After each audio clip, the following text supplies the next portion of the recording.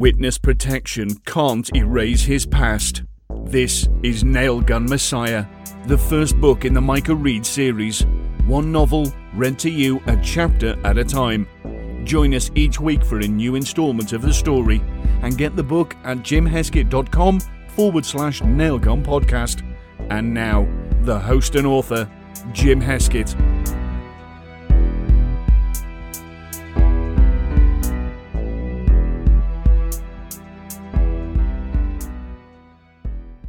Hey everybody, how you doing? I'm Jim. Welcome back to the Nailgun Messiah podcast. I hope everybody is doing well and having a good time out there in life, and whether you're walking your dog or running along a trail, or you're on the stair climber at the gym, or you're, in your garden pulling out weeds, whatever it is you're doing while you're listening to the dulcet tones of my voice, that you are enjoying life and grabbing it by the nutsack and living it to the fullest. Okay. So everybody, welcome to the show. I'm glad to be here. We have a very short reading this week, so I hoped you would allow me to talk a little bit about at the beginning. You should always say something before you talk. So I wanted to say welcome, first of all. Also, that I hope everyone had the chance to enter the giveaway I was running that just ended on last Friday, on the 26th of May 2016, to get the name of your character in one of my books. I'm recording this before the contest ends, so I can't tell you who won, but I can tell you if you go to facebook.com/author Jim Heskett, or Jim Heskett author, I can never remember. I think it's author Jim Heskett. Well, if you just go to Facebook and you search for author Jim Heskett, you'll find me. That's me. I'm pretty sure I'm the only author Jim Heskett on Facebook. I posted the winner there. Also, you should like me on Facebook because I post funny pictures and other bullshit like that about my writing career on Facebook. You can also follow me on Twitter at Jim Heskett, but I'm not really a big fan of Twitter. I'm trying to be a little more active with it and like actually do useful stuff there, but I'm really not a Twitter guy. I'm just not. I gave Google Plus the old college try a little while ago, and it's just it's too easy to spread yourself way too thin with social media, right? I mean, you guys know what I'm talking about. Like, I use IFT, if this then that, IFTTT.com, which is really handy for social media because you can like set up all these rules that if you post something here, it also posts it there. Because like I have a Tumblr account and I haven't looked at it in years, but I post to there regularly because I have all these IFT rules set up that if I post something here, it also posts it on Tumblr and Twitter and Instagram, yada, yada, yada. You guys don't care about that. So a little piece of business now that the giveaway to do the get your name in my book is over. I'm running another giveaway at jimheskett.com/contest where you can win autographed copies of my Whistleblower trilogy. I don't think I've mentioned the Whistleblower trilogy on this show yet, but in addition to the Micah Reed series, I also wrote a thriller trilogy, a thrilogy, if you will. Sorry, that joke was terrible. Of books called the Whistleblower Trilogy. That's Wounded Animals, The Legend of Kareem, and Both Ends Burning. The books follow a man named Tucker Candle who finds himself in the middle of a vast conspiracy. He's sort of an everyday normal guy who finds himself at the center of this conspiracy, and the book series is about him puzzling his way out and trying to keep himself and his family safe. And the first book, Wounded Animals, starts off with he goes on a business trip. He receives a warning from a stranger not to go on a business trip, but he goes on the business trip anyway, and when he comes back, he finds his wife missing and a dead man in his bathroom. And so that's what begins the first book, and then everything gets more and more sinister from there. It's edge of your seat. The price of the book includes the whole seat, but you will only need the edge. Yeah, that's right. I just use a cheesy monster truck rally announcer voice analogy at you. As you can probably tell while I'm recording this, I'm in a bit of a weird mood today, but that, you know what, that's cool. I hear from my listeners that you guys actually like that when I'm all goofy and trying to be funny, because sometimes it works, sometimes it doesn't. Anyway, I just wanted to share one other thing before we get into some readings, that I just finished this book by Blake Crouch called Abandon. It's really awesome, and I think you guys should check it out. It's Blake Crouch wrote the Wayward Pines trilogy, which they turned into a TV show with Matt or Kevin Dillon, one of the Dillons, and Terrence Howard and a bunch of other people. And I like those books. The TV show was okay, but the books were great. And he wrote another book called Abandon, which I think is really awesome. And it's kind of, if you're a fan of my wilderness survival thriller / mystery Reagan's Ashes, I think you would really dig Abandon. It tells two parallel stories. It's about this town that everyone in the town disappeared one day, and so it's about what happened in that town in the last few days before everyone disappeared, and also about this group of explorers in southwestern Colorado, who go to try to explore this town like 150 years later. So it like switches back and forth between the 1890s or 1860s or something in the present day. It's really good book. That's Abandoned by Blake Crouch. Anyway, go check it out. So let's get this show on the road. Sorry, you might have just heard my cat purring in the microphone. She will not leave me alone right now. No, kitty, get away. We'll go ahead and do the reading this episode. It's going to be a very short one, short and sweet. Let me give you a little bit of backstory on what we're going to read, so to bring you up to speed. Previously on Nailgun Messiah. You might remember last episode or 2 episodes ago, we met a new character named Father Thomas Benedict, who's the Catholic priest in Netherlands. And while he was giving confession, a young woman who we discovered in that chapter is Hannah, who lives in the house with Micah and Magda and Lila and all the others. And the rest, we discovered that she came in to give confession. And she spoke in very vague terms about being in trouble, and Father Benedict was upset, and he knew that he had to help her. So, also, if you remember that at the house at 1623 Caribou, where Micah is staying and Magda lives, they do Bible study every Tuesday and Friday. So, with that being said, we're going to go ahead and get into the reading. I think I've told you everything you need to know. Father Benedict pulled his jacket close as the wind picked up, swirling the snow around him and turning tree branches into whips. Through the trees he spied the house off Caribou Road. As darkness descended, lights flickered on and a few stragglers left cars parked in the front yard to enter the house. They were having some kind of party or gathering inside. A week had passed since young Hannah had come to give him a scattered and vague confession, and he'd thought of her every day, worried about her. At first, he'd hoped she would come back, but with each passing day he increasingly believed that her confession was a one-time happening.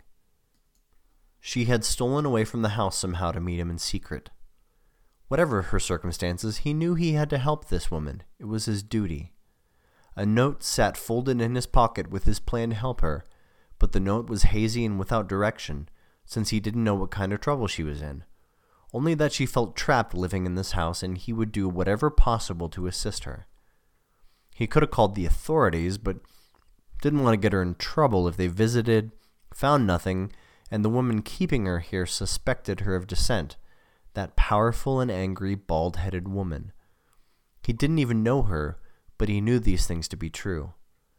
No, he would have to aid Hannah on his own, unless he could prove something illegal was happening. As his eyes adjusted to the growing darkness, he crouched to move through the trees. He had to be careful, since he'd heard a bear had been spotted in the hills near town not 3 days ago. God might not be so willing to intervene and save his life if he put himself in the path of one of those beasts. The last of the house guests had gone inside, and the front door swung shut. He couldn't enter the house, and that wasn't in his plans anyway. He needed to find whatever bedroom belonged to Hannah and get this note to her, and only to her, because if someone else saw it, she might be punished. Benedict needed precision. He kept working his steps in an arc around the front, keeping a wide berth to avoid the motion sensor lights illuminating the area in the yard that flicked on and off with the movement of the trees. He spotted 3 windows on the east side of the house and decided to check those. The first of the 3 windows was open a few inches, and he ducked low beneath it and then rose as close as he could, straining his ear to focus on the jumbling of sounds coming from inside. a woman speaking. The Lamb took the book from God's hands, and he intended to unlock each of the 7 seals one by one. When the 7th seal is opened, then it will be time to be counted. He recognized this voice. The same woman who had been ranting and raving at the Indian restaurant those months ago. The tall woman with the fiery eyes and charismatic preaching style. These types were always animated and captivating because people trust a charismatic speaker, become receptive to the words no matter their content. Footsteps echoed from inside and drew close, and he resisted the urge to flee. He was safely hidden next to the window. The window shut next to him, and he paused, then dared a peek, keeping his head as far back as possible. He could see through a sitting room into a living room where the woman was presiding over everyone in a grand chair while as many as 15 people sat on the rug before her. She held a black Bible in her hand with dozens of post-it notes jutting out from pages. If Benedict were right about this woman, he could guess that she had marked pages mostly in the books of Daniel and Revelation. All prophecy and symbolism easily open to perverted and manipulative interpretation. The vaguer the passage, the more people believed you when you claimed to have the sole correct interpretation. He whipped his head back before anyone could spot him outside the window. On to the next option. The other 2 were shut, and he approached the second cautiously, then peered inside to a darkened room. He had the troubled notion that Hannah might be at this Bible study with the rest of them.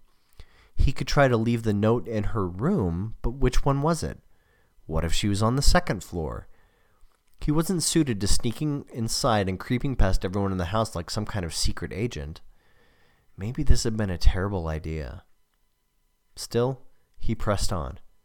He paused at the 3rd window, taking care to keep out of view since he could see light inside the room. He edged closer and closer to the window to look. A bookcase came into focus, then a wardrobe, and then a doorway into a bathroom. He could see further along the wall with each inch he crept. Eventually, he saw a bed and a nightstand, but no people. No way to tell whose bedroom this was. He barely knew anything about this young woman who had come to see him in such despair, but how would he expect to find it on sight? He leaned against the house with his hands on his knees, taking long and slow breaths to consider what to do next. If only God would give him some kind of sign, but he seemed to be receiving little guidance this evening. "This is private property," said a voice with a harsh and guttural tone. Benedict shot up straight. At the next corner of the house stood a man in a long black coat, with a baseball bat in his hand, the nose pointed at the ground. The man lurched a few steps closer, letting the bat drag through a snowdrift.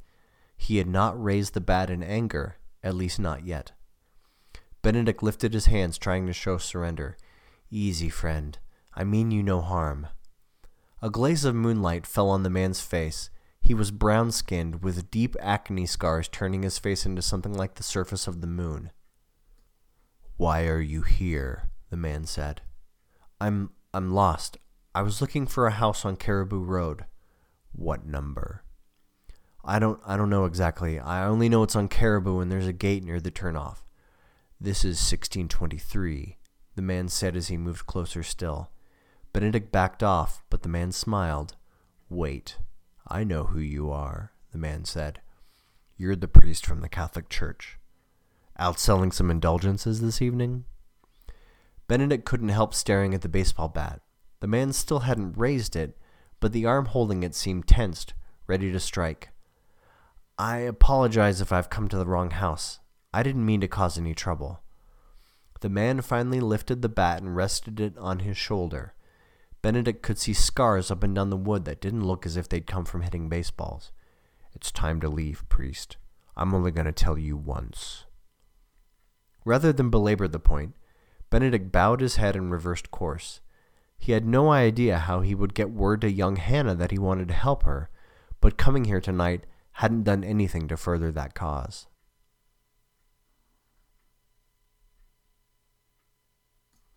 Okay, friends, I think that is all we're going to read for today. As I think I mentioned this before, but as I'm reading through this, I'm not reading it by chapter or even scene. I'm reading it in various installments. So if you want to actually get the full experience and read it by chapter, and there's chapter headings, and I don't bother reading the chapter headings, if you want that full experience, you can go get the book. If you go to jimheskett.com/nailgun, you can get the book on that site. And there's also a link there to get the prequel novel, Airbag Scars, to this book for free. All you have to do is give up your email address. That's all you got to do. Just give up your email and you get the goods. All right, everybody. That's all I have to say for this episode. Thanks for joining me, and I'll see you soon.